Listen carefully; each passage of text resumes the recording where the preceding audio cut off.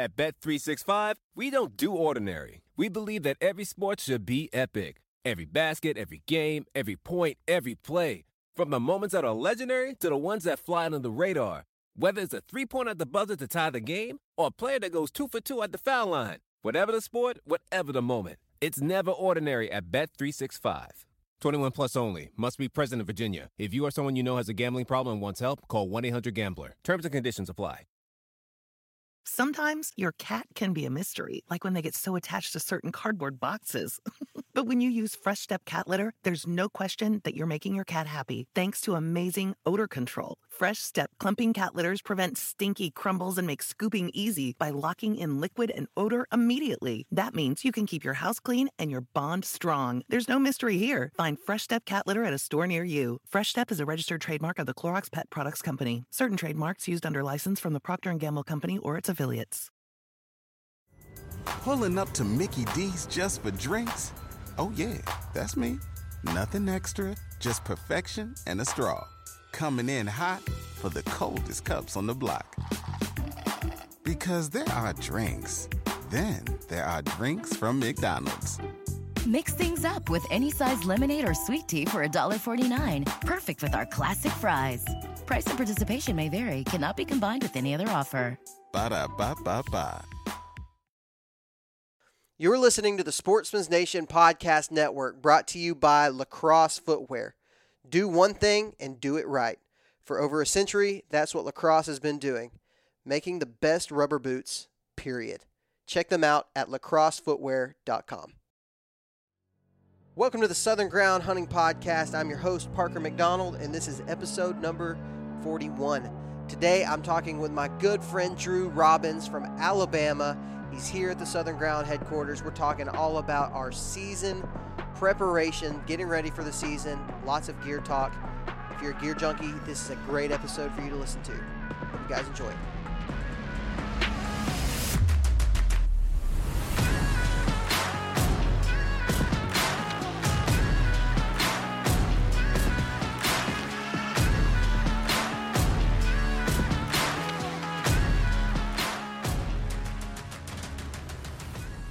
All right, guys, welcome to the Southern Ground Hunting Podcast. I'm super jacked about this episode because I've got one of my good friends, Mr.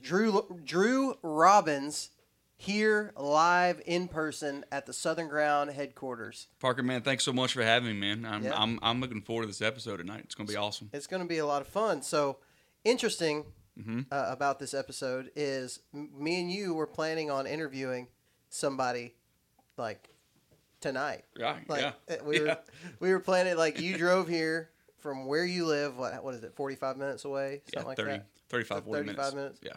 So you drove here, and right when you got here, I got a text. Hey, man, I'm still at work. I'm not going to be able to record tonight.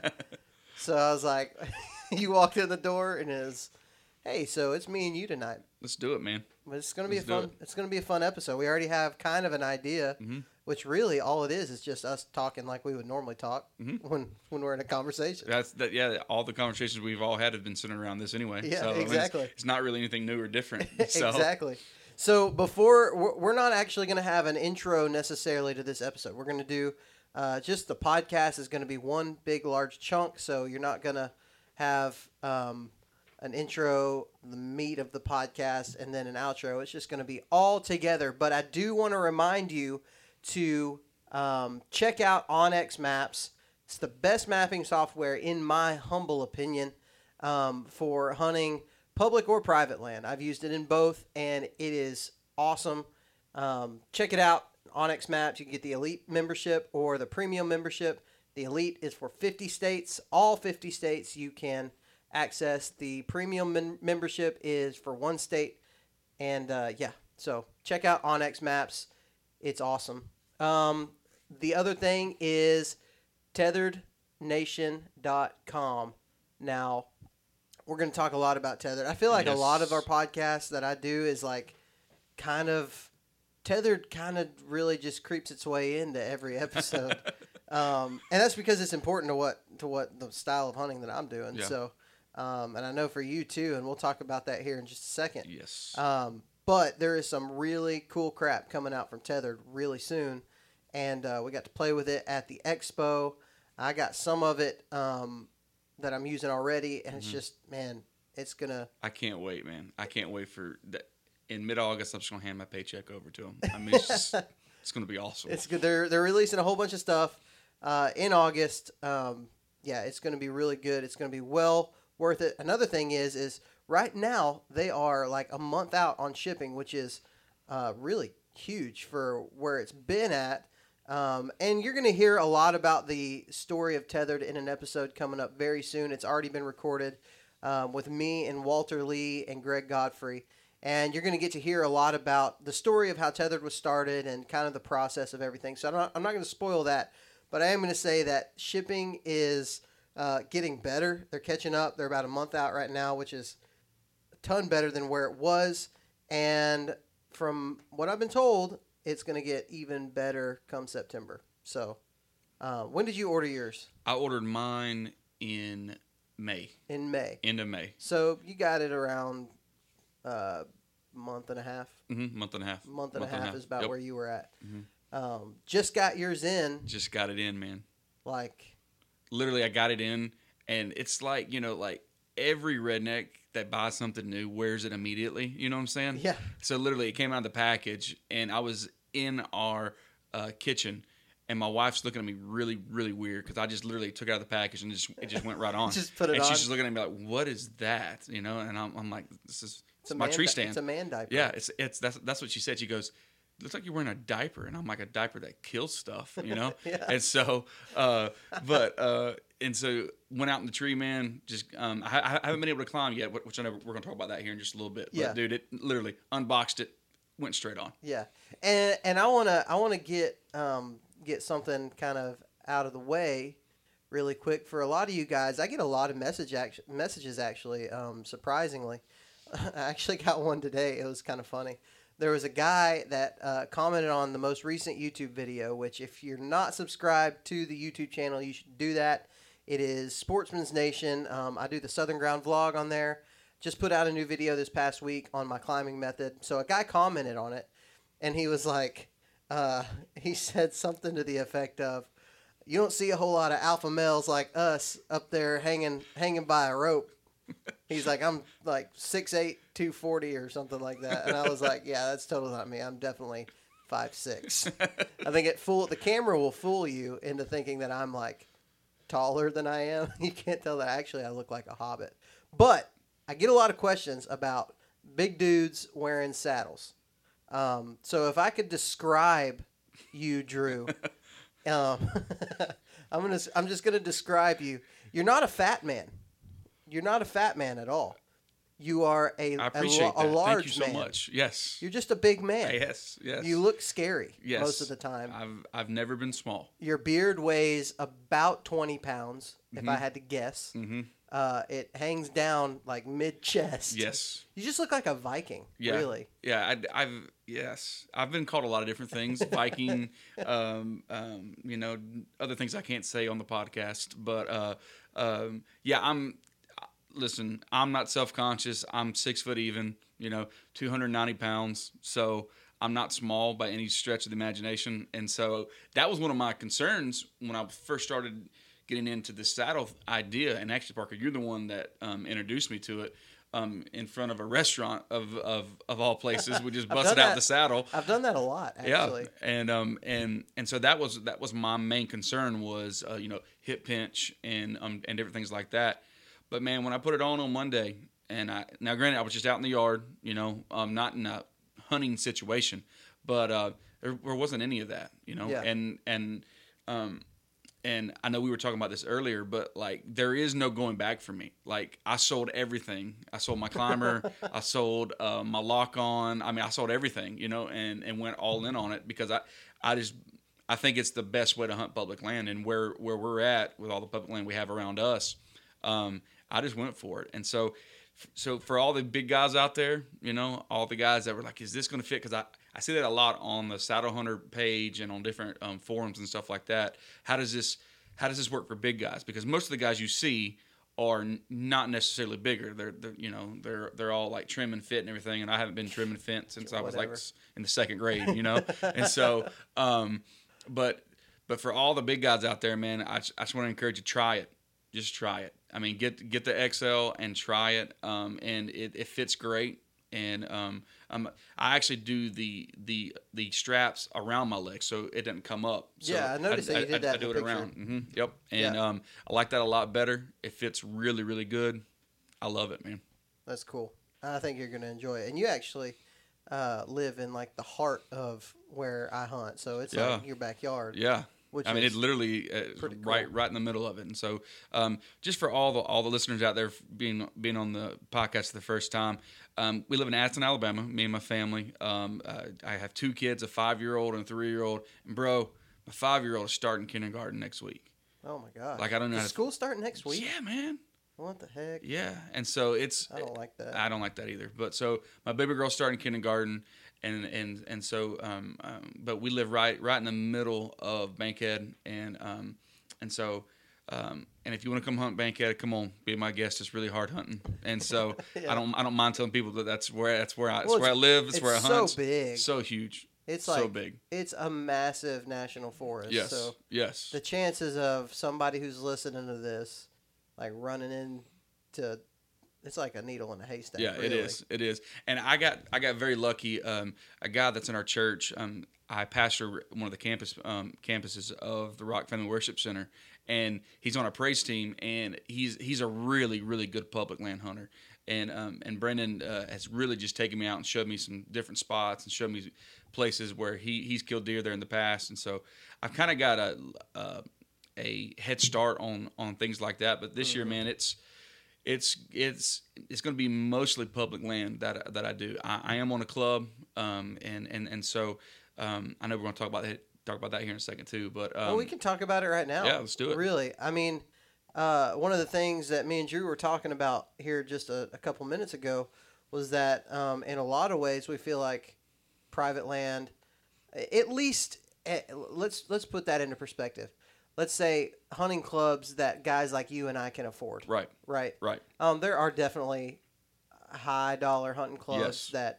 that are not highly pressured. No. But the stuff that me and you can afford, we were talking about how that is actually probably more public than most of the public around here. Yeah. It seems like it. Like I can think of the last time I was on a club, there was one stand. I mean, if it was open, somebody was going to hunt. Oh, it. yeah. Like, Yeah. including myself. Yeah. You know, I mean, I had the most deer sightings in there. So if there was nobody there, I'm gonna go set Yeah. in it. Oh yeah. And so, you know, it can be harder at times to get on deer if you're just gonna dedicate yourself to a So 500-acre club Yeah. with 14 guys on it. Yeah. It can be harder to find a deer on that piece of property than the 195,000 Yeah. acres of And the I national don't even forest. think that it's necessarily even the pressure.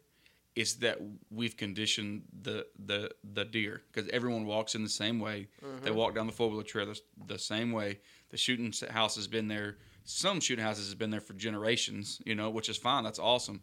And that is one part of the club that I really do like is the camaraderie of it, you know, getting together Sure. with the guys, hanging out, having a good time. If someone does share or kill, you know, sharing the kill, all that stuff, that's awesome. Like deer camp, you can't beat deer camp, you know.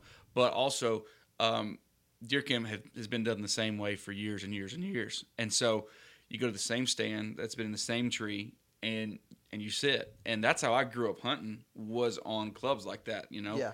Was on deer leases. And I know some people, you know, give Bama a bad rap when it comes to like deer density and everything like that, but I came from hunting the panhandle of Florida, you know, so like I feel like I'm just looking around going, oh my gosh, there's so many deer here, and some people that grew up here are like, there ain't no deer here. I'm like, no, come on down to panhandle of Florida, I'll show you where there's no deer, you know. So, but yeah, there's a lot of pressure, and we've also trained the deer because we just walk in the same way, we do the exact same thing, and so I'm even on our club going to go mobile.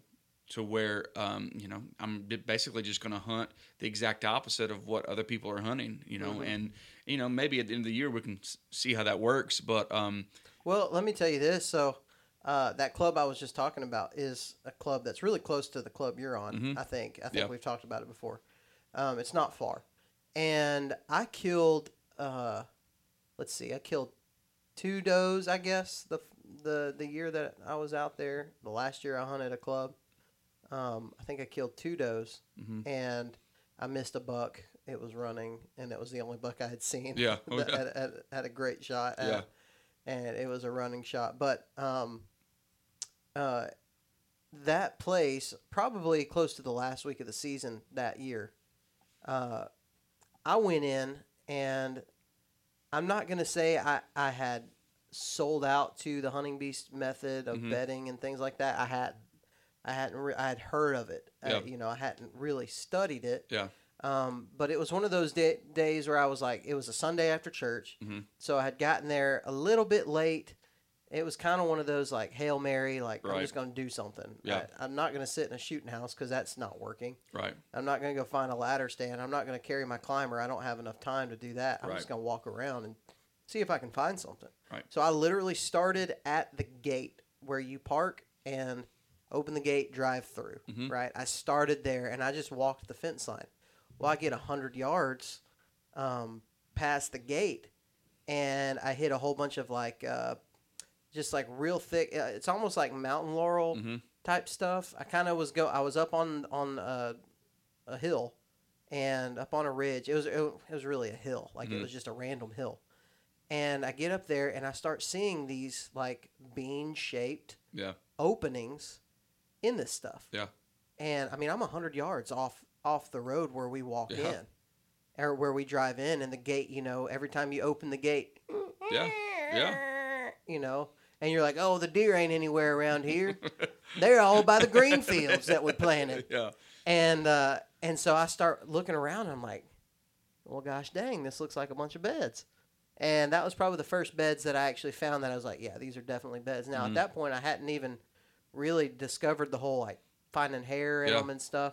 But it was obvious. Like, it was like, it looks like a moose laid down right here, And that was at the very beginning of the property line. If you can imagine this, there was 2 gates off a farm road. Yeah. There was a gate. There was one gate, and then there was another one. And basically what happened, they were on the same side of the road. Basically, right at the gate, or pretty close to where I was at, about 100 yards off of it, there's a creek. And that creek just basically, it's one creek bottom, and it just does a U all the way back to the other gate. So there's hardwoods, but you're pretty much hunting one bottom. Right. No matter where you're at on the property, it's just one bottom. And there's some little branches off of it that go a little ways. But for the most part, the main part of it is just one bottom. Yeah.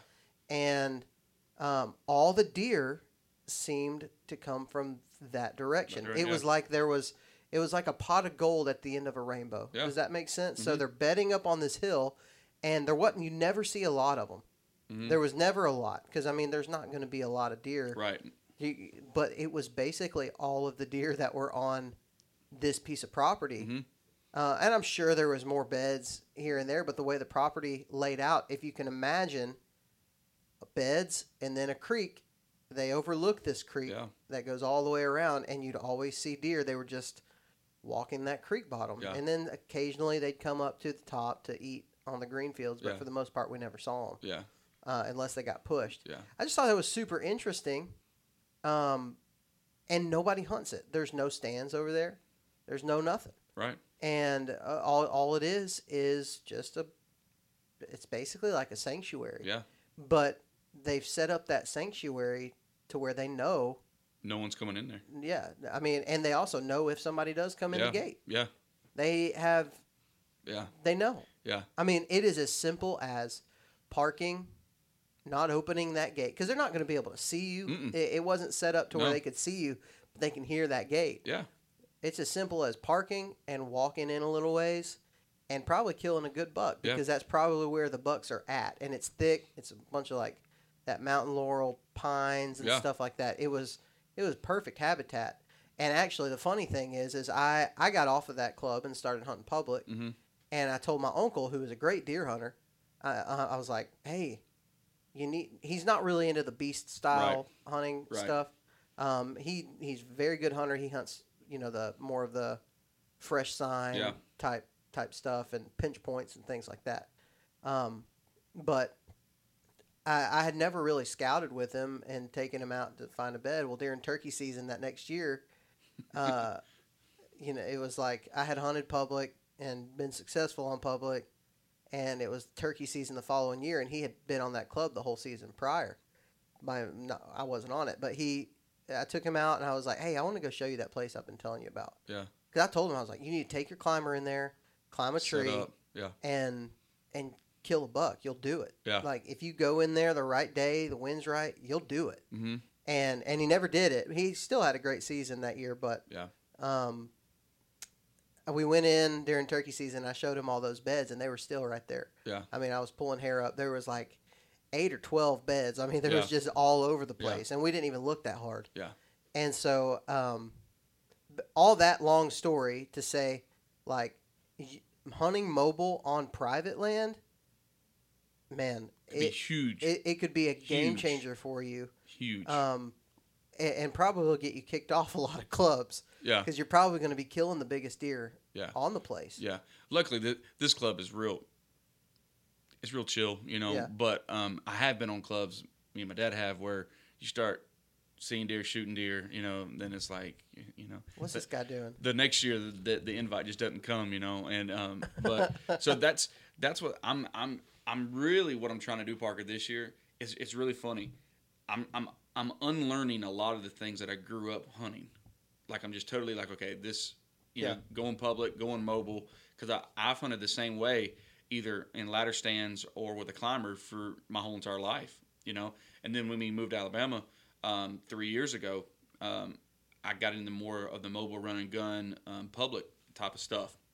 And so it ain't been easy at all, Right. But I started putting some things together. The buddy that's really taken me out and showed me some spots and everything, he's a really good deer hunter. And he actually said this. He goes, man, in 10 or 12 years on this club that we've had, he goes, I've never killed a deer, and I've never killed a mature buck in a green field. Never. Yeah. And so I'm like, all right. So I take that, and I'm like, okay, well, we plant all these green fields, and we sit on them, and no one kills them. Even the bucks that were killed were not killed in green fields. They were killed walking to the stand on the side of a hill that people don't look at and go, okay, well, that's what they're betting, Right. And so, but people have been just entrenched in this thinking, shooting house, go to it, sit. If I see something awesome, and now there's also the part of it where I'm also in this club for my kids, because whenever they get up, I can take them. And baby girl went with me twice last year, and she loved it. And so, but I'm really just unlearning everything that I knew about deer hunting. Mm-hmm. And in Florida we could corn, and I know now it's legal here, but even in Florida, it was just, we would have stand set up, we would go to them, and if we didn't see any deer, it was like, oh man, we didn't see any deer. And so now I'm actually questioning, why aren't I seeing deer? Like, where are these things at? And they got to be somewhere. They got to be somewhere. And one of the things that I did learn from my father, who's a really good deer hunter, like, he would sit till 7:30, and if he didn't see anything, like, that joker was up walking somewhere. Yeah. Like, I would never pick him up in the same spot. And I finally asked him, like, Pop, what are you doing? Like, you're not seeing anything because you're not sitting in a tree. He goes, oh, I've seen a lot. He's seen sign, he's seen deer, he's seen all this stuff.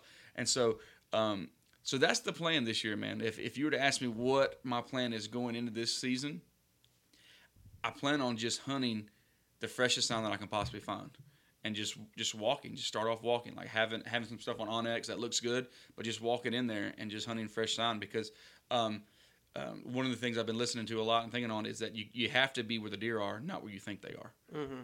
or where you want them to be. Because we got some pretty hardwood bottoms in the whole state. I mean, you can walk in and go, dang, they should be here. And then you can get glued to a spot and they're not there. And you sit half the season in a hardwood bottom because it's pretty and they got the best white oaks in the whole entire, region. But if the deer aren't there, then, that's all. What are you doing? And it's pretty easy to read deer sign. Yeah. I mean, like, I can't tell you how many times that has happened to me hunting, especially a new place. You go in. I am bad about going in blind in the morning, so I still want to get there early. Yeah. And so I'm literally just going with my gut. Yeah. And it's worked. The biggest buck I killed last year, that big 8-point. Yeah. That was what happened. I read the map, read what he was going to do, and it worked out. Yeah. But it was also, I think a lot of it had to do with the lack of pressure that was in that one specific spot. Mm-hmm. Made it. There's a lot of private land around there. Yeah. A lot of green fields and stuff. And let's just be honest, most of the people aren't going to hunt the way that we hunt, and that's okay. Like that's totally not fine. That doesn't make them bad or not good at hunting. They do that. This is how we do it. Yeah. And so, but I'm really bad about going into a spot blind and just kind of hoping for the best, Yeah. But really, I do like to scout. It's easy to get sidetracked on summer scouting. I try to go into an area and say, okay, typically in an area like this, the deer are going to be moving from this time to Right. this time. If there's no sign, I don't typically see a lot of fresh sign in the areas that I scout during the summer. Right. When I go in during turkey season, there's almost no deer sign in Yeah. my hot spot areas. Right. The areas that I know 100% that I'm probably going to see some deer at that year. Yeah. Like my main areas have 0 deer sign during turkey season. Yeah. None. So that tells me a lot that they're in the area during the fall, but they're not necessarily there in the spring and summer, and Yeah. that's okay. Yeah. I'm not upset about that. I try not to get too sidetracked, and I also try not to get too sidetracked when I see a whole lot of sign during the summer Mm-hmm. in an area. Yeah. I might see a ton of sign. I hung a camera last year, and I hung it during the summer, and there was deer sign freaking everywhere, dude. Yeah. It was like a swampy area, and there was so much deer sign. And I hung this camera, and I went and got it right before the season opened in October. I got like 2 pictures of deer on it. I got like a spike and a doe and a coyote. Yeah. And dude, I'm telling you, the trails were just beat down in there. Nothing. Yeah. There just wasn't anything there. And that, I learned a lesson there. That doesn't mean there wasn't deer somewhere around Right. there. You just kind of have to Right. find them. And the best way to do that is scouting in season, like you're talking about. Yeah. Going in and just saying, hey, I'm just going to walk. Just do it. This man. area looks good. I'm going to set up when I find something that looks good. Yeah. And don't settle. Yeah. That's a big. I have walked past so much good deer sign, dude. I don't know if you've ever done that. I've like walked past and expecting it to get better and better, and it just kind of peters out. And Yeah. You're like, well, Yeah. I don't want to walk. I've already walked through this whole Yeah. area. I could have just hung up. The worst is when you walk past the good deer sign, and then like it's getting daybreak, and you got to set up, and Yeah. you set up and see nothing, and then on the walk back to the truck, the deer's standing right where you're like, that's where I could have killed him. Yeah. He was there, and yeah, I've done that a couple times. Oh yeah, I've done it a lot. Done that a couple times. And I mean, going back to a spot that you've already passed up is better. Yes, you run the risk of you've already blown, Yeah. put your scent everywhere, but it's better than going and saying, "I'll just set up here because this is where I'm at." Yeah. Just go back. Just go back. Yeah, it's Yeah. not going to hurt you. Yeah. That's a good thing for any listeners who are kind of getting into this style of hunting. Is just go back. Like it's not going to hurt you. You find good deer sign, go back. You're better off doing that than you are being somewhere there's no deer sign. Yeah. That's So, very true. It's very true. I would even be interested to see because, like I said, I've only hunted Alabama 3 years. We've lived here 3 years, and so I would be interested. Maybe someone could go on the Southern Ground Facebook page or something. And if you've killed a deer, a mature deer, like a good buck, not like an Alabama 11 point. I'm talking about like a good one. And not the scrub one. I got a scrub one last year. Ain't nothing against scrubs, but a real good deer. How many people have killed that on a green field? Just because you On just drive public. on private. On private, just period. Just period. Because like you can drive and you can just start driving and you drive past the clubs and you see all these deer and or you see all these green fields and it's awesome, But every camera I've ever had on a green field, it had nocturnal movement. It was always after dark, midnight, 1, 2, 3, And so I would be interested just for me, just to know, hey, you are headed in the right direction by not hunting the greenfield. Now you could hunt off the greenfield, setting up bed to feed, which I'm totally cool with that, but I want to be where the deer are. I don't want to just be set up on the greenfield because, oh man, that's the prettiest 7-1 we've ever planted in our whole entire life. Yeah. Well, praise God, that's great. But can you kill them in daylight? Here's the thing. Here's another thing is it's all really dependent on the time of the year too. Like Jamie McKay, who was on Local Legends. Yeah. That guy's a killer. Yes, he killed he his is. biggest buck ever in a greenfield on public land. I've listened to the episode like 3 times. It's a great episode, It is. and the guy's super smart. He tells me, yeah, that deer's great. It's like a 167-inch buck or something, which is a massive buck especially for Alabama. Yeah. Public land. And he is a toad. He just killed it. I think he said it was chasing a doe, or with a doe or something. I can't remember. Basically, he just kind of got lucky. And it happened to be a stud, but he's got a whole bunch of other deer that are a little bit smaller that he's more proud of. Right. Because he felt like he had to work for it. Well, and the rut's a completely different ball game too. I mean, it is. It just totally is. And so, but I know you're getting ready for deer season, gearing up, going to Kentucky, different things like that. Oh yeah. And so, what are you doing gear wise right now to get ready for the season? Dude, I feel like gear has been at the top of my mind. Mine too. Gear, deer, and beer. No, not really. But it's been like the last really since my boy has been born, which is what, 3 weeks? 3 weeks today. Yeah, 3 weeks today. And I've tried not to be out, going out yeah, and of course. being gone and scouting, doing things that I would normally do this time of year. I've really tried to stay at home and focus on some of the things that I can just get done here.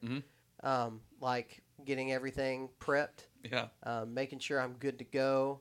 Dude, I've done so many projects in the last 3 weeks just because I've been here. Like I'll be in my workshop until like 2:00 in the morning, just working on stuff. Like it's been crazy. So the first thing that I did was the sticks.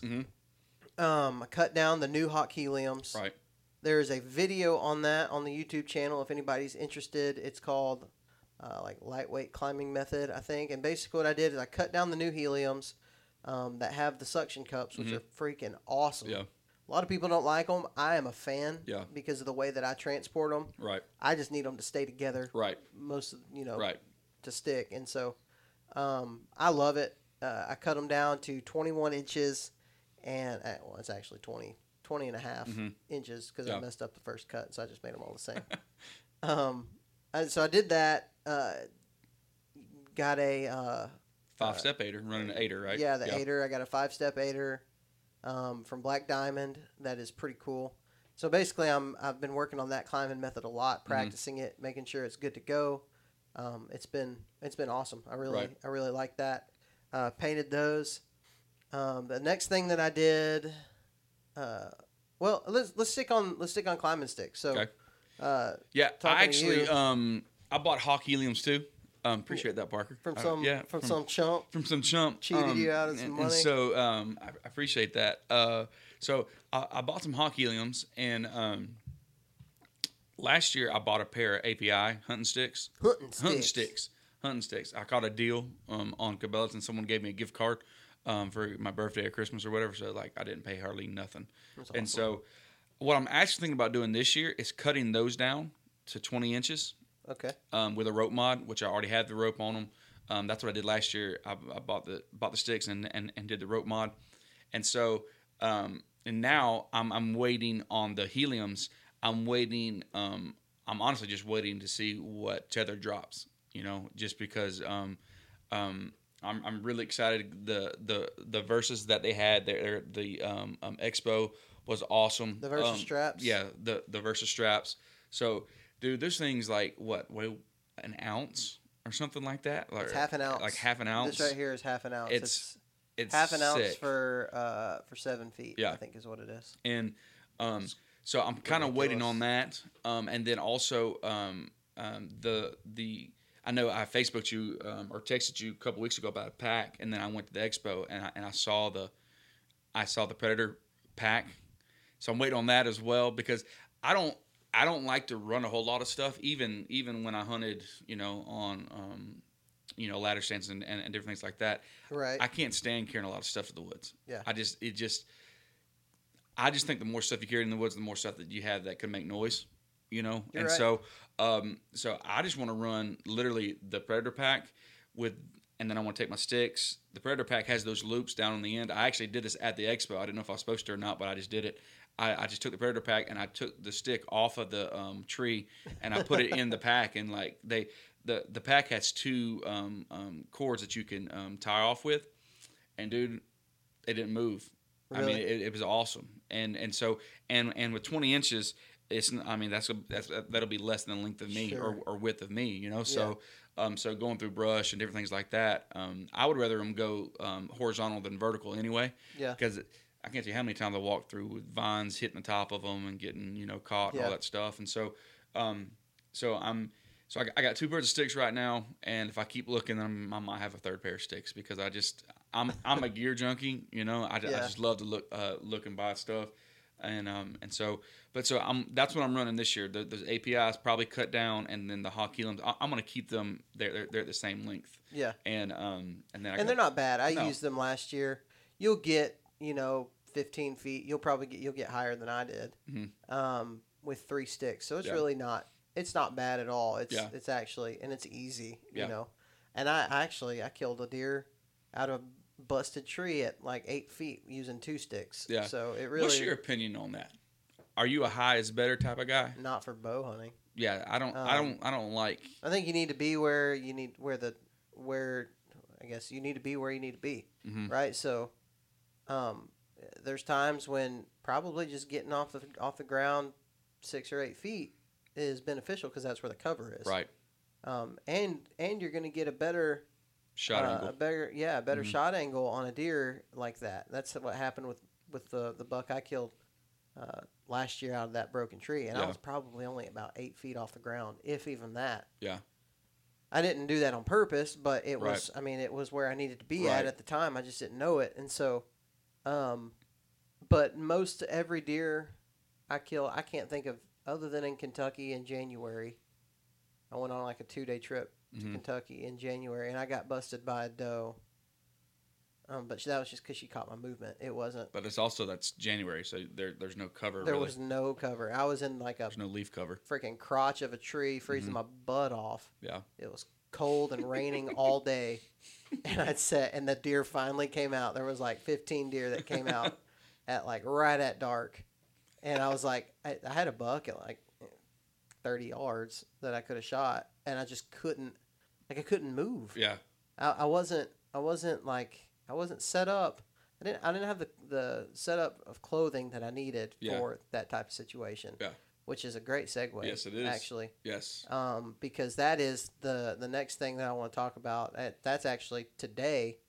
I made that purchase. I sold some stuff, and I am now joining Team Scree. Yes. So it's SKRE. Yes. And I bought some stuff that is really good. You bought the merino wool stuff. Yep, I bought what is it called?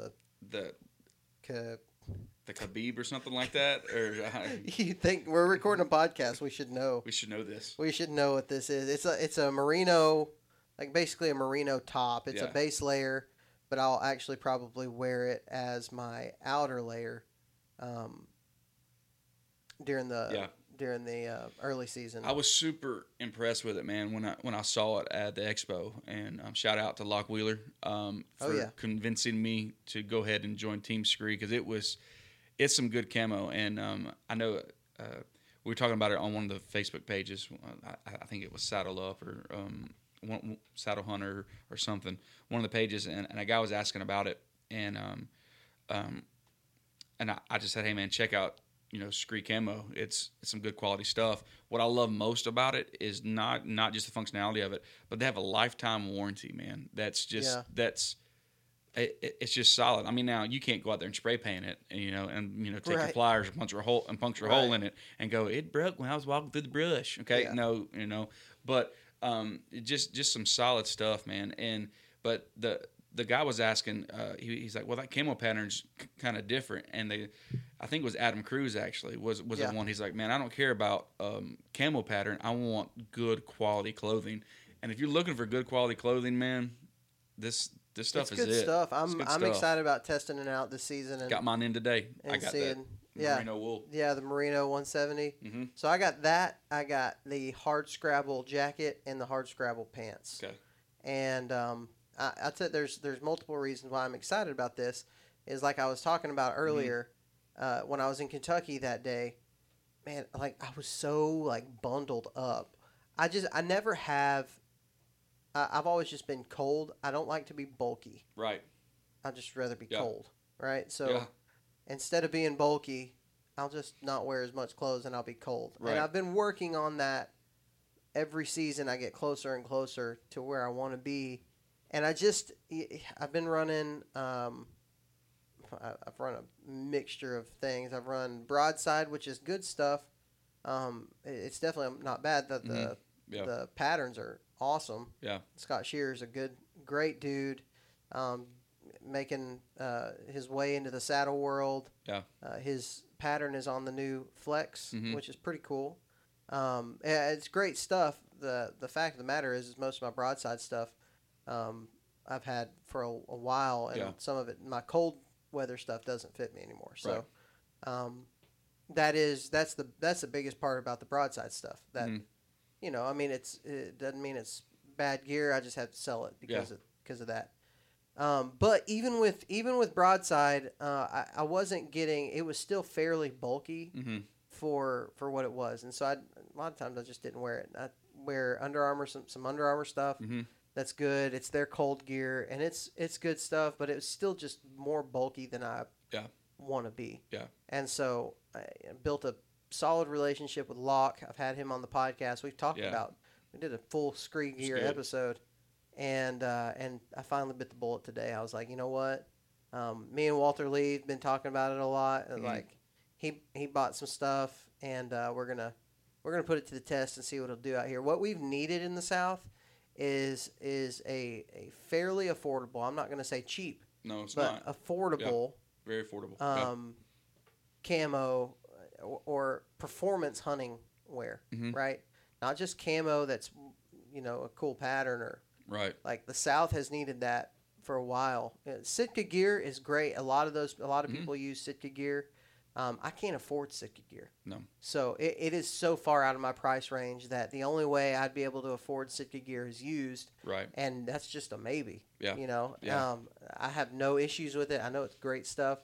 The other First Light, I'm just not going to be a fan of it for the South. I know too many people out here that have. My friend Nathan Protz, he has used First Light, and he's actually got a First Light long sleeve shirt that the sleeves ripped up so bad that he had to cut off the sleeves and sew on another brown shirt, long sleeves. Yeah. I've heard stories about the threads breaking, and it's just and then Breyer's just crushing First Light. Yeah. So I'm not a fan of that. I can't be. I want to be because I love their patterns and I like their stuff. For hunting more of a Western style. Yeah. Let's see, what else is there? It has to last down here, and I mean here, we can legitimately hunt from October through February, and it don't get as cold here as it does out in the West, but also, that means that we're hunting a lot, walking a lot, going to stands a lot. I know you can watch the hunting shows and you see everybody out west when it's -8 degrees, -10 degrees, where they're at. They're in a shooting house with a buddy heater, Yeah. And so that's like not up north and Midwest and stuff like that. That's not us. I know my wife's family has some land in Oklahoma that I get to hunt every now and then. And the coldest I ever hunted, man, was in Oklahoma. And it was like I think it was 7 degrees, and it was snowing. In Oklahoma. That's fun. And the wind was blowing like 20 miles an hour because it always blows 20 miles an hour in Oklahoma. So if there's anybody listening from Oklahoma, it's stinking cold up there, and I just admire you guys for going out and hunting in that. I lasted all of about 45 minutes. This Southern boy was not. And dude, I had every thermal that Walmart had. I mean, you come from the South over there, like it was like the Real Tree 7-in-1 parka that, I looked like that dude that showed up in Little Giants for the first day of football practice, wrapped in the foam. Like that's what I looked like, the little kid with the glasses. Little kid with the the glasses. booger bubbles. Yes. Yeah. And I showed up to hunt and I'm like, it's cool guys. Let's go kill a deer, and like I couldn't even grip my gun, cause, and so I was like, man, this is, and so, but what I've found is that layering is the best way to go. And the best way to layer is with high quality stuff, especially close to your skin. And they say this merino wool is just the absolute best. And so I'm excited to try it. Yeah. But if I can get my system down to where I only have 3 pieces of clothing on, I think I'll be doing pretty good. Yeah. And I'm really excited about that vest that Screese got. I saw it at the expo, and I tried it on.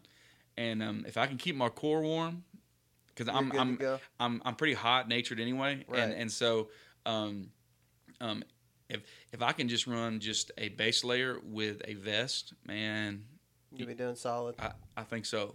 I think so. It's a far cry from putting on like your flannels, then putting on a bigger flannel, and then putting on sweats, dude. And then putting on your jeans or your overalls. You ain't telling me nothing I don't know, man. It is the hardest thing on earth when the runs hit you in a 20-foot ladder stand and you have on 7 layers of clothing. You just have to decide which one you want to ruin. You know what I'm saying? Like it's just bad. And so, like I've got a full tub right now, right behind you in the room behind you, camo that I'm selling. And there's probably been some days when I have had that much camo on. Oh yeah. Because none of it is performance stuff. And, like, I've got a pair of coveralls in there that I've had since I was, like, a sophomore in high school. Mm-hmm. And they're warm. They're freaking bulky. Yeah. But they're okay, Yeah. But even at that, you're, like, layering underneath it. And that's just your outer layer, And so here's something that a misconception, I guess, about hunting public land, hunting mobile, is that we do it because it's cheaper. It's really not. No, it's not. I mean, you have to have to be able to effectively do it as good as you can, which everybody who's trying to get into mobile hunting, that's the goal, is to do it effectively. You have to have good gear. Yeah. Like if I'm going and I'm sitting in a shooting house, again, nothing wrong with that. Nothing wrong with it. I don't have to have performance. No. Camo. No, I have to have a $49 Little Buddy heater. Yeah, that's it. I mean, and there's nothing wrong with that. I've grew up doing it. I'm gonna take my baby girl, and we're gonna do that. So there's nothing wrong with that. But even let's just say that you're not saddle hunting. Let's just say you're just running climbers or a lock on and sticks. Okay, a good solid climber nowadays, $200, $300, $400. Oh yeah. Lock on and sticks, $250. Like it's not cheap, Yeah, and you're even talking about not mobile stuff. Yeah, that's just. I mean, like you'll spend $100 or more easily on a ladder stand unless you buy it new, and then that ladder stand is going to be in one spot. Yeah. For the season, it's not mobile hunting. Yeah. It's so. What I tell people at the expo last weekend, people were sitting in a saddle, and they're like, "Oh man, this is comfortable," but I already have ladder stands. I'm like, listen. Sell all your ladder stands, buy a whole bunch of screw-in steps from Walmart, and there's your ladder stand. That's all you got to do. I mean, if you're hunting private land and you've got green fields out or you've got spots where you put ladder stands, all you have to do, go in and put in some screw-in steps. Yeah. And then from that point on, all you got to do is climb up, put your platform on, and sit in your saddle. And you're immediately more effective in that spot than you would be in a ladder stand. Yeah. Plus, if you've got, let's say you got 500 acres with 10 ladder stands on it, you sell all those, you're going to have money left over by the time you buy a saddle and some sticks. Yeah. Or a saddle and whatever climbing method you want to use. Yeah. You'll have money left over. Yeah. And then also, there's the, there's this also where I think one of my fears is that my wife will sell all my camo and stuff for what I told her that I paid for it. You know what I'm saying? Yeah. Because Yeah. It gets a little pricey, and she's not going to listen to this episode at all. Because I'm gonna message her and be like, "Listen, that's fine. He talked so highly of you." I did. She's awesome. I love her, and she lets me go hunting. But I think every guy or girl that hunts, like we play this game, going back and forth where it's like today, my camo came in. She goes, "What's that?" I go, "It's my camo." She goes, "Oh, okay, for what?" And for deer hunting, sweetheart. Didn't you buy something last week? Yeah, but that wasn't camo. That's a completely different thing, Else. I think every married man, engaged guy, I mean, whoever you want to say, a lady, we all play this song and dance. Can we just get something off of our chest? Yes. Everybody, when you go to order something online, maybe it's just me. There's a thought of, where could I send this to? Yes. That it's not gonna. Could I send this to the church? Oh, I definitely have. Stuff shows up at the church. Like people are like, what's a bow showing up at the church for? Targets? Like, what's going on? Like, It's just nothing. It's nothing. just an illustrated we're sermon. We're doing a men's group and stuff. It's awesome, And so, but yeah, man, It gets pricey. it gets pricey, but it's solid gear that you're hoping and believing that it's going to last for a long time. That's what I'm doing. I'm starting to consolidate all my stuff, and that's what I'm telling my wife is that, listen, I could have all this stuff, or I could have just fewer things, but they might cost just a little bit more, and so fellas or ladies, if you're listening, all right, okay. Be good at playing the game, but also be honest, okay? Don't let your marriage end over hunting camo, all right? Yeah. But a new bow. A new bow. A new bow's a new bow. I Yeah. mean, that's a completely different story. So I'm excited about getting into the scree gear. Just kind of Me wrap too, that man. part up. Like I'm pumped about it. I will be probably set. I think I can wear the hard scrabble stuff for sure, 100%. The pants, I can wear those early season in Alabama. They may be a little warm for early season Kentucky, but I've got plenty of early season stuff. It's like it is what it is. Yeah. I got tons of Yeah, it. yeah. So the next thing that I've done is the battle belt on that's the right. Mantis. Okay. That's the Clayton Bond. Yeah. If you may know him by his Instagram, addicted to whitetail or addicted whitetail. Addicted whitetails, I think. Addicted whitetail. Yeah. Super cool guy. Clayton is. I did a little short video on our Instagram, and that's at Southern Ground Hunting on Instagram, and I did a short little video of his battle belt. He calls it the Long Range Worn Saddle Deployment System. And it's pretty cool. It like, is. It's a cool little system. So basically all it is like a battle belt, like a military battle belt with the MOLLE connections and stuff, the MOLLE loops, and all you have to do is you buy these, they're called, I don't know if you would say it, mod straps or MOD straps. Okay. But it's basically what you would hook up MOLLE webbing and different things like into. that. Because that was my question, and I actually texted you about it, and you sent me the link. But how the battle belt connected to the saddle, and it's simple. It's really simple. It's simple. And so first, let me say why I did it. So the reason I did it is the Mantis is super freaking light. Mm-hmm. Like it's very lightweight. And I'm also like you, I'm a minimalist. Like I don't want to take a ton of stuff in the woods. I have a bunch of camera gear that I'm carrying every single time I go in. That makes me want to just like drop everything. So it's rare that I carry a grunt call. I barely if it's the right time, I might have one in my bag. I don't ever carry rattling antlers or a rattle bag or anything like that. I don't carry any kind of estrus stuff. Yeah. I carry one pair of gloves, and I'm usually wearing those. I mean, gosh, there's really not much. Then camera gear, release, just little things like that. My gear hanger. Yeah. And so I like to keep everything pretty. Which shout out to the gear hanger that's coming from. Yeah, from that'll be a Tether cool one. too. That's going to be an awesome one. That one will be really cool. It'd be the daisy chain type strap gear hanger. That'd be pretty cool.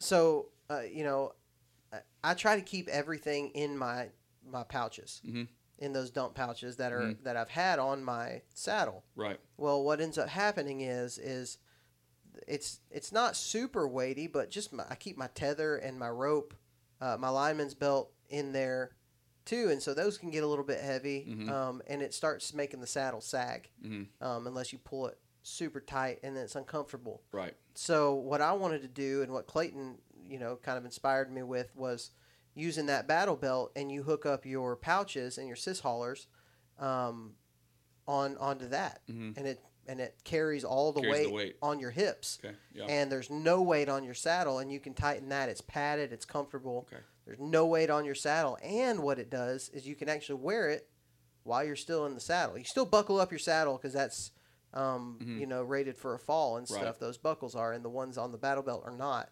But it actually makes your saddle sit lower where it's supposed to sit, about 2 inches, 1.5 inches, 2 inches lower than your the top of your pants. Yeah.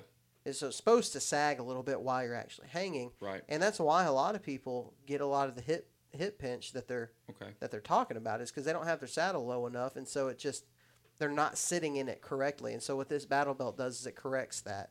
And so I really like that. That was a pretty cool upgrade that I did.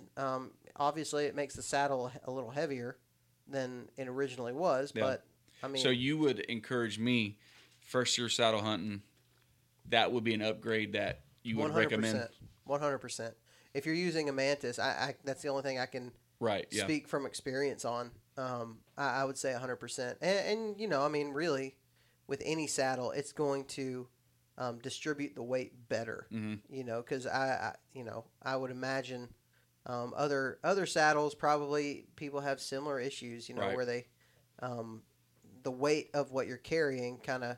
I carry my binoculars, I carry my rangefinder, I carry my release, carry my gear hanger. And these are tether. all in dump Those are pouches? all in my dump pouches. Okay. So I'm carrying a lot of stuff right there because I don't want to carry a big, huge backpack. Right. And so I'm carrying it all on my hips, and it carries it just fine. And so that's definitely an upgrade that people should look at. Go to YouTube, guys, and check out Clayton Bond. It's Addicted Whitetail on YouTube as well, and he's actually going to be coming out with a video. I think he already filmed it, and he's just working on editing it. Okay. But he's got a pretty cool video of his climbing method too, which is pretty cool, and it involves the battle belt as well. So I have another question for you, and I posted this on the Saddle Hunter page, because now everything's changed for me, because going to saddle instead of a climber, everything's changed. So when you get to the tree, how do you get your bow up? I know you said something about Doyle's. The Doyle's gear hauler. That's been a struggle for me too.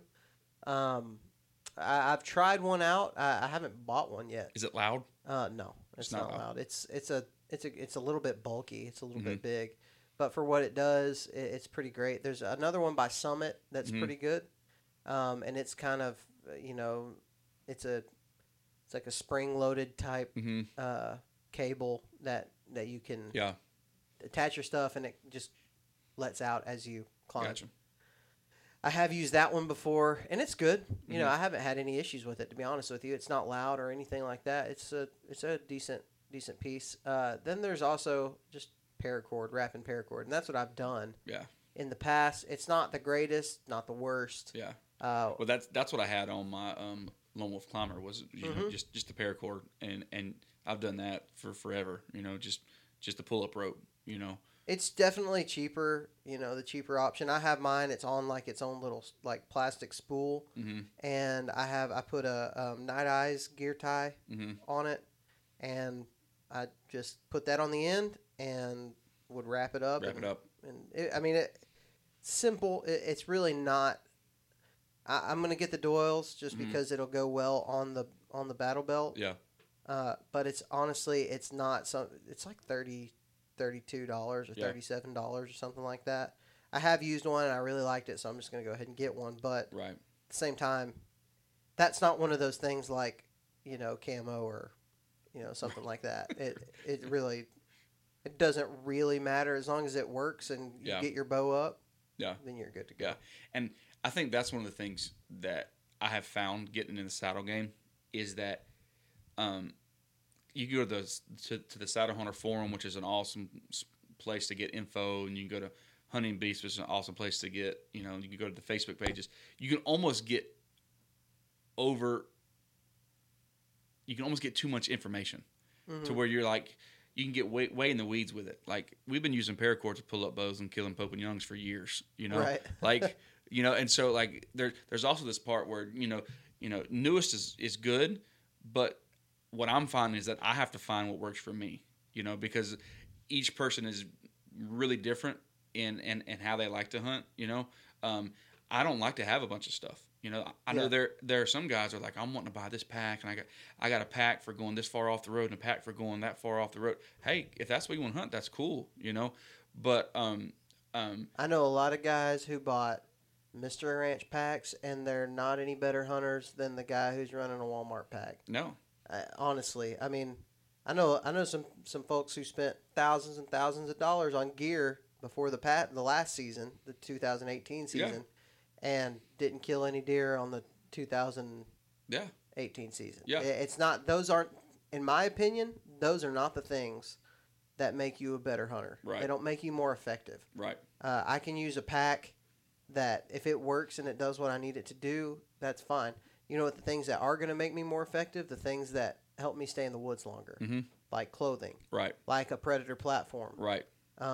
Like a good climbing method. Mm-hmm. Those are the things that are going to make me more effective because they're going to make it easier to get to the spots that I want to get into. Yeah. Right? Yeah. So the things like the pull-up rope and even the battle belt, that was a cheap thing that I could do pretty easily. Not necessary. I killed deer last year without it. Right. It didn't hold. I never even thought about it until I saw Clayton's. I was like, cool idea. Oh, cool. Yeah. You know, it wasn't like I was like, God dang, if there was one thing that I could change, it would be I would be able to carry these dump pouches better. Yeah. It's not things. The things that make you more effective, in my opinion, are the things that help you stay in the woods longer and help you get in the spots you're supposed to go. For me, kayak, Onyx, saddle. Like, those are going to be like, and then now, you know, hopefully, clothing. Yeah. Those are like going to be the things that, for me, I want the best. Right. I want the best of the best. Right. Right. I'm pretty close to there. It's just really unique and funny because, like, you get in the saddle game and people are like, you got to have this and you got to have this and you got to have this. Okay. Well, whatever you get, what I'm finding out, make sure that you're very efficient with what you have. Right. Because you could have the best of the best and you go in there banging and clanging and, you know, doing all this stuff. And I mean, I don't know where other people hunt, but where we hunt, if stuff hits metal, you know, or anything like that, it's, you know, you might as well, hey, move a couple trees down, you know, or something. But, like, be efficient with whatever you have. If you have a summit climber, man, be efficient with that. You know, I know guys that one of the best hunters that I know uses a climber, just kills deer after deer after deer, you know. But when he gets up in a tree, like, you can't even hear him. Mm-hmm. But he's done it for so long, he's got so efficient with it, you know, that he's just good at it. Yeah. You know, so however you hunt, like, don't let anybody tell you how you have to hunt. Like, you hunt the most efficient way that you want to hunt, and make that way the most. If you're hunting on your granddaddy's private farm, hunting over a green field, and you've been killing bucks there year after year, kill them. By golly, kill them and invite me, man. Yeah, like, shoot the bucks off the green. Don't listen to a word we said. Don't listen to the green field thing. If it works for you, man. I mean, if it works for Jamie, I mean, he's got a 167, you know? Like, you know, so... Exactly. And so if it works, if it ain't broke, don't fix it. Yeah, you're right, man. But find out what works best for you, you know, and then just get good at that. I mean, I know one of the episodes that I love listening to was the one with Michael Perry, you know? Yeah. Okay? He hunts out of a climber. You know, and then he even said on the podcast, he goes, I hunt out of the same tree sometimes, and you listen to other people like, oh, you can't hunt out of the same tree twice. Yep. Well, okay, go tell him that, you know, but his wife, it works for him. His wife shot for the big buck shootout at the expo last weekend. Yeah. Because they constantly kill big deer, and if you walked into the room, their trophy room, every deer on that wall, you'd look at it and be like, yeah, I want to do what this guy's doing. Yeah. And he's doing a lot of the things. I mean. He's a mobile hunter. He will hunt mobile. Yeah. But if something's not broke, like you said, if it's not broke, don't fix it. He kills deer, bucks out of the same tree over and over again. So That it's gummy just, keep hunting that tree. it's really cool because if you ask a lot of guys, and I'm not saying everyone, but a lot of guys, especially in the South, they're like, who taught you how to hunt? It's their dad or their grandfather. You know, that's traditionally what we said. Well, your grandfather didn't have a real tree. Yeah. He had green plaid, you know, wool jacket with jeans on. Yeah.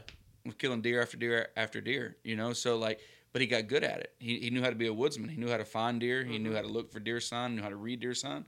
So man, you know, if it floats your boat, go float it. You know. Yeah. Like if you And kill deer, and if it makes kill you it. more confident to have a better pair of binos or good rangefinder or a $12,000 bow, like whatever you want. If Yeah. it makes you more confident and you've got the means to do it, dadgummit, go do it. Yeah. That's what I think. Like, I think confidence is probably the most important thing. If you're confident in a Walmart jacket, a bright pink hat, and some rubber boots, then Biggest deer I ever killed, Walmart camo, yeah. sitting in the ground blind. Yeah, me too. My biggest deer that I killed was in a pair of, I've actually got them out there for sale right now on Facebook Marketplace. There's a pair of pants that I have had since I was really little. It's kind of funny how I remember what I was wearing that day. Oh no! A pair of pants that I've had since I was little, and I basically just cut a line on the belt line Yeah. to make them fit me. Yeah. That Walmart jacket with a pair of blue jeans. I didn't even have a base layer. I had blue jeans on underneath Yeah. those pants. Oh, those have been Just my to- base layers for years. just to stay warm. Yeah. So I was I killed my biggest deer that way. Yeah. Like, I didn't have all this stuff. I was No. in a ladder stand on a greenfield, actually, by the way, I know.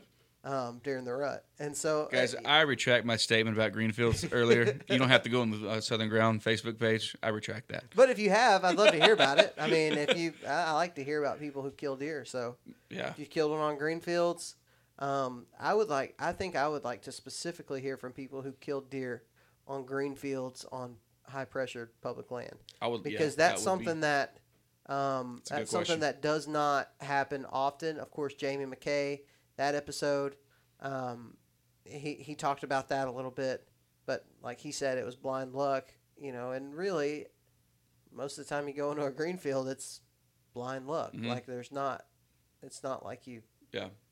had to usually green fields are going to be covered in deer sign anyway Yeah. because they're all there at night. Mm-hmm. So you're not really going to, if you're hunting sign, quote unquote, it's going to be there. So it's really blind luck. But I would like to know people who have killed, you know, and it's different. So we're going to Kentucky in really like soon. And like it's really fast. And you go and hunt beans. You hunt the fields out there. You hunt field Yeah. edges. Just what you do. Yeah. Especially that early season. Like there's just deer all over the place. That's how Right. most of them get killed. It's different out here. Mhm. I would say, you know, you've got Louisiana, Mississippi, Alabama, Georgia, maybe Carolinas, probably Tennessee, Yeah. Florida. The management areas and national forests, green fields, you're typically not going to see a lot of big deer get killed on those. So I would like to see people who have, if Yeah. they have, and I'd like to know how it all went down. Yeah. That'd be cool. It'd be cool to hear the stories of it. Heck yeah. Yeah. Well, dude, is there anything else that you're working on right now? Well, got my saddle in Monday, and then I got some dump pouches coming in. So I'm just be putting those together. I'm really considering the battle belt, just because I could see how, you know, walking in, you know, a long way, you know, it could sag a little bit, and so I'm considering that. But honestly, when it comes to gear, I think I'm outside of the Predator pack and the Versus straps. I don't think there's a whole lot else. I'm really going to try to put some money. I would love to go to Kentucky, so I'm trying to put some money towards that, you know. And now it's just getting the bow tuned, you know, shooting and Yep. just doing that. You know, we're pretty. I'm at a place where I want to put money towards a deer tag rather than equipment that I don't. It's not a necessity. I don't. There's everything from here on out. It's not going to be a necessity. Yeah, know? you can hunt with. I what can you hunt have. right now. I can go out and hunt right now. And so now it's just looking at maybe getting that Kentucky tag. I'm actually thinking about going. My parents are moving to South Carolina, and so looking at going up there and doing a That little hunting season too. opens like part of the state opens like next week. Yeah, pretty soon. And so It's crazy. And so looking at going and doing that, and so now it's just like I said, just getting out, shooting a bow, getting it all tuned up, ready to go. And the only two things, like I said, Predator Pack and Versa, are the next two things. It's a good investment. Yeah, good investment. I do got a question for you. Okay. Being a new saddle hunter, okay, being a new saddle hunter, what would be like the one thing you could tell a new guy getting into the saddle game? Oh, I'm fairly new at it. I know, but too, after spending a couple years in it, you know. Yeah. So I hunted in it last year and killed, I guess, 6 deer out of it, and it was a lot of fun. Like I was hooked on it. I killed a deer the first day that I hunted out of it. Yeah. So, you know, for me, it was like, oh, well, I'm hooked automatically. You know, I loved it. I loved every part of it. I would say, if you're gonna get into saddle hunting, you need to commit to the system, like commit to learning it and figuring it out. It's not a you know, an easy fix to the problem of killing deer. Right. You know, it will help you get into the areas that you need to be in. But if you're not a good deer hunter, then saddle might not help you. Right. You know, I mean, if you're not willing to do the other stuff, Right. Saddle may not do anything for you. And I know people who have given up on it after a year because you know, saying it cost them a deer or something like that. They kept getting spooked in the saddle, or you know, it wasn't comfortable. Yeah. Like, figure it out. Right. You know, I'm not just gonna sit here and be like, well, Drew, I give up on deer hunting because I'm not seeing deer. That ain't gonna work for me. Right. Like, that's not my personality. Right. I talked a lot, very highly of saddle hunting. I sold out to it before I even had it. Right. So it was like, you know, I was consistently, until I got it in my hands, trying to learn everything I could to help the learning curve of the saddle. So commit to it. I think that would be the biggest thing, is saying like, hey, make it a priority. Like, I'm going to be a saddle hunter. Yeah.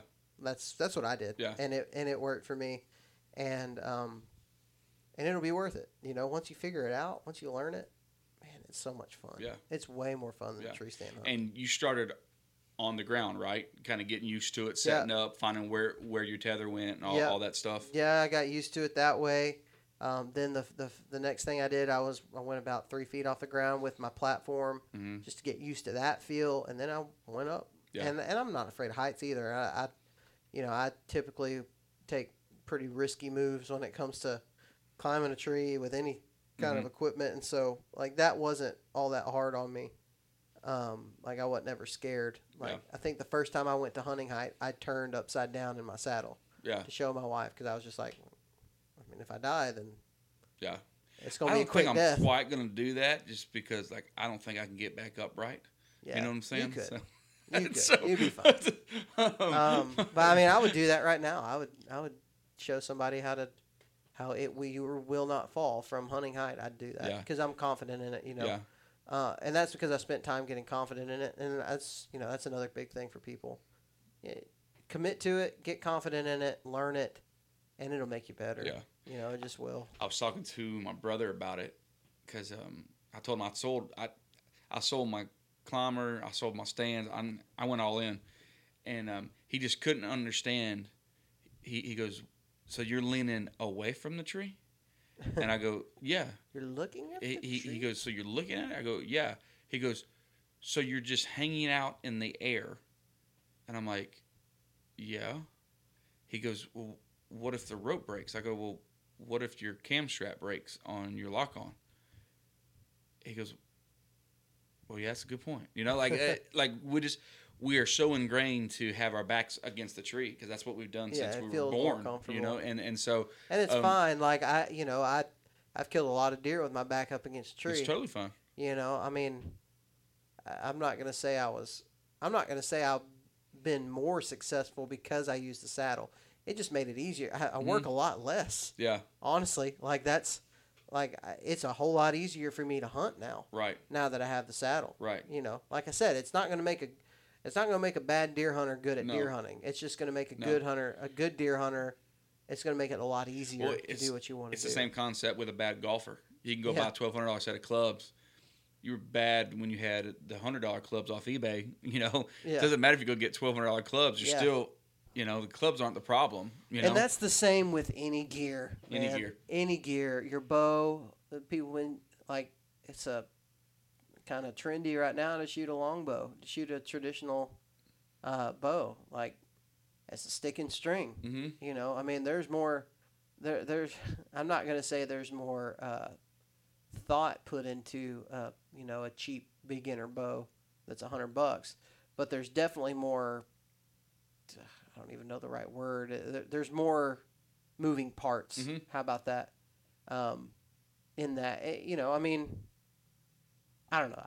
I don't think that gear is quite as important as everybody thinks it is, but I do think that if it makes you better, if it's things that'll keep you in the woods longer, help you hunt harder, I'm all for it. because it's real easy to go down that rabbit hole of what's flashy and new. Mm-hmm. And, I mean, it's the same thing with our phones and any of the electronics. It's like, you know, Yeah. like my iPhone's fine, but I got to have the latest and greatest. Yeah, I want the one with Siri. And Well, I Siri. don't ever even use No, Siri. no. Like, Yeah.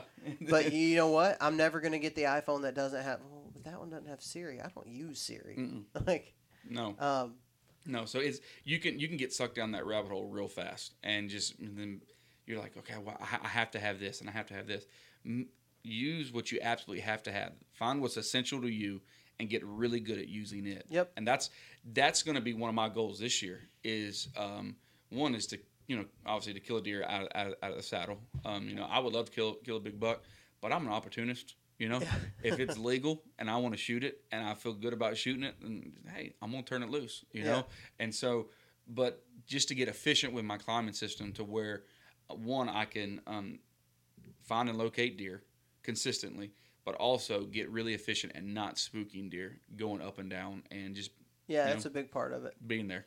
So I would say, you know, that kind of wraps it up for me as far as like really any gear. We're actually pretty close to where we need to be man. at. So I am basically there's two more things that I did. I painted my fender wells on my kayak trailer. Because it's got to match the sticks. Yeah, man. because it's got to match my climbing sticks. Because you can kill them from the boat ramp. You Right. know? So The other thing I did was I redid my trailer lighting, which is legal. So kind of need that. I had to do that. Yeah. I think there was a short somewhere in one of the cables that was running through the trailer, so I got that taken care of, and I'm almost done with everything like that I need to do. So It's just about time to hunt. it's time to hunt. We need to be in a tree. Yes. Honestly. Yes. All right, dude. Well, Appreciate you having me on, man. thanks for coming on, man. It's been a good blast. time. I know it won't be the last time. I think this will be something that we do Cool, man. on a regular basis. I enjoy it. I I think it's really fun. do. So, as always, we talked a lot about Tethered, but check out tetherednation.com for all your saddle hunting needs. It's going to be even bigger and better than ever as time goes on. It's just going to be better and better and better and better. That website's going to get a lot of traffic. It's going to get my paycheck as well. It's going to get a lot of paychecks, I think. There's going to be a lot of tethered equipment sent to random addresses, so guys' wives don't find out. And guys, like I said at the start, I am a pastor, so I do marriage counseling as well. So, you know, We both do. you know, yeah, We'll do your marriage we'll do counseling together. counseling, And more than likely, we'll tell you, keep sending it to the random address That's right. because it's just better that way. That's right. So check out Tethered Nation. A lot of cool stuff coming out this month in August. I'm trying to think if there's any more announcements. There is one big announcement. Speaking of all the saddle hunting we've been talking about lately, Demo Day is coming up August the 24th. Check it out on Facebook. I'll go to the Southern Ground Hunting Facebook page and go under our events, and you will see it. Now, you Tennessee guys are going to be hunting velvet bucks that weekend, so I'm actually going to be mad at you if you come to Demo Day and don't go try to kill a buck on some private land awesome in is Tennessee. that, man? It's cool. I actually got invited to go yesterday by my buddy Ben, and he was a guest last year because of his Tennessee velvet buck, and he invited me to go, and I was like, bro, I can't go. Go Friday. Yeah. Friday, Saturday, Sunday. Yeah, I could, but Saturday is the demo day, I know. so I can't. Anyways, I must love you guys a lot because I could be chasing velvet bucks like, well, it's really only 2 weeks earlier than I would be in Kentucky. So True or false right now, if you kill a 5-point in velvet, do you mount them? I would. Oh, me too. I would. Me too. Like, I mean, I guess it depends on how big the 5-point is. I don't know, man. Like, if it's got a decent sized frame on him and he's, in full velvet, I might. Yeah, I might. Yeah. I just would like to kill a deer in Oh, I velvet. would so love to. But I'm going to be in Kentucky for like a It's week true. and a half, so I have given myself plenty of time. Anyways, back to what Sorry. we were talking about. Demo day. If you want to be a saddle hunter or if you want to meet saddle hunters, I'm not going to say this is a dating demo day, but if you're a good-looking single young woman or a good-looking single young man and you're looking to meet other saddle hunters of the opposite sex, then maybe you'll meet them at demo day. Who knows? Just a swinging. Well, it's not that. Not that kind of party. Oh, yeah, sure. It's not a swing. Not a swinging party. Yeah. It is a demo day, guys. Seriously, if you want to check out some cool gear, we're gonna have lots of people there, sporting all their climbing methods, things like that. Also, if you are not a saddle hunter yet, but you want to be, but you just don't want to do it, you don't want to commit to it until you try some stuff out. This is going to be a great opportunity. It's going to be right outside of Birmingham, Alabama. So we tried to do it, it's not exactly central Alabama, but it's where the two major interstates cross. Yeah. And it's actually in Odenville, Alabama, which is east Birmingham, kind of. So check that out on the Facebook page. You can put that you're going or if you're interested or whatever. And it's going to be a good time. It's 100% free. We will gladly take donations if you want to donate to the food and stuff like that, but I'm not asking for any of that. Let's see. Is there anything else? Check out Onyx Maps. Onyx Maps. Good stuff. Onyx Maps. Mm-hmm. Nope. Love YouTube it. channel, YouTube Sportsman's channel. Nation on YouTube. Again, guys, thank you so much for listening to this episode of the Southern Ground Hunting Podcast. I have an exciting announcement to end the podcast on. Okay?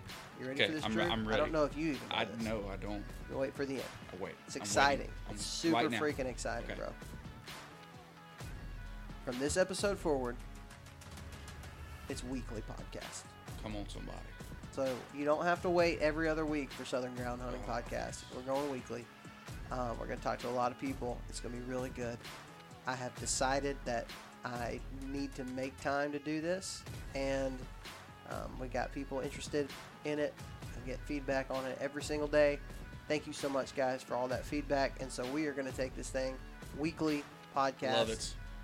Every Thursday night, Friday morning-ish. So where can someone go and subscribe for that podcast? You can subscribe to that podcast on almost every podcast platform, on Stitcher, on iTunes, on Spotify, on I think Google Play is that one. I don't really know. I listen to everything on iTunes, but all of the major podcast platforms you can listen to this.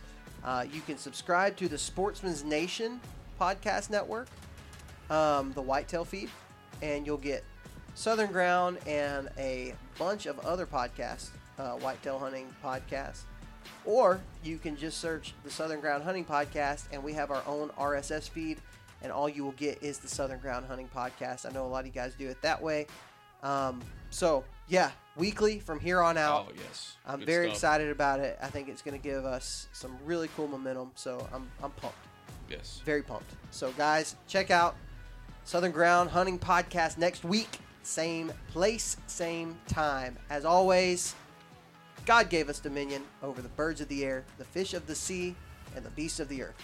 So if you're going to be outdoors this weekend, go out and exercise that dominion. We'll talk to you next time.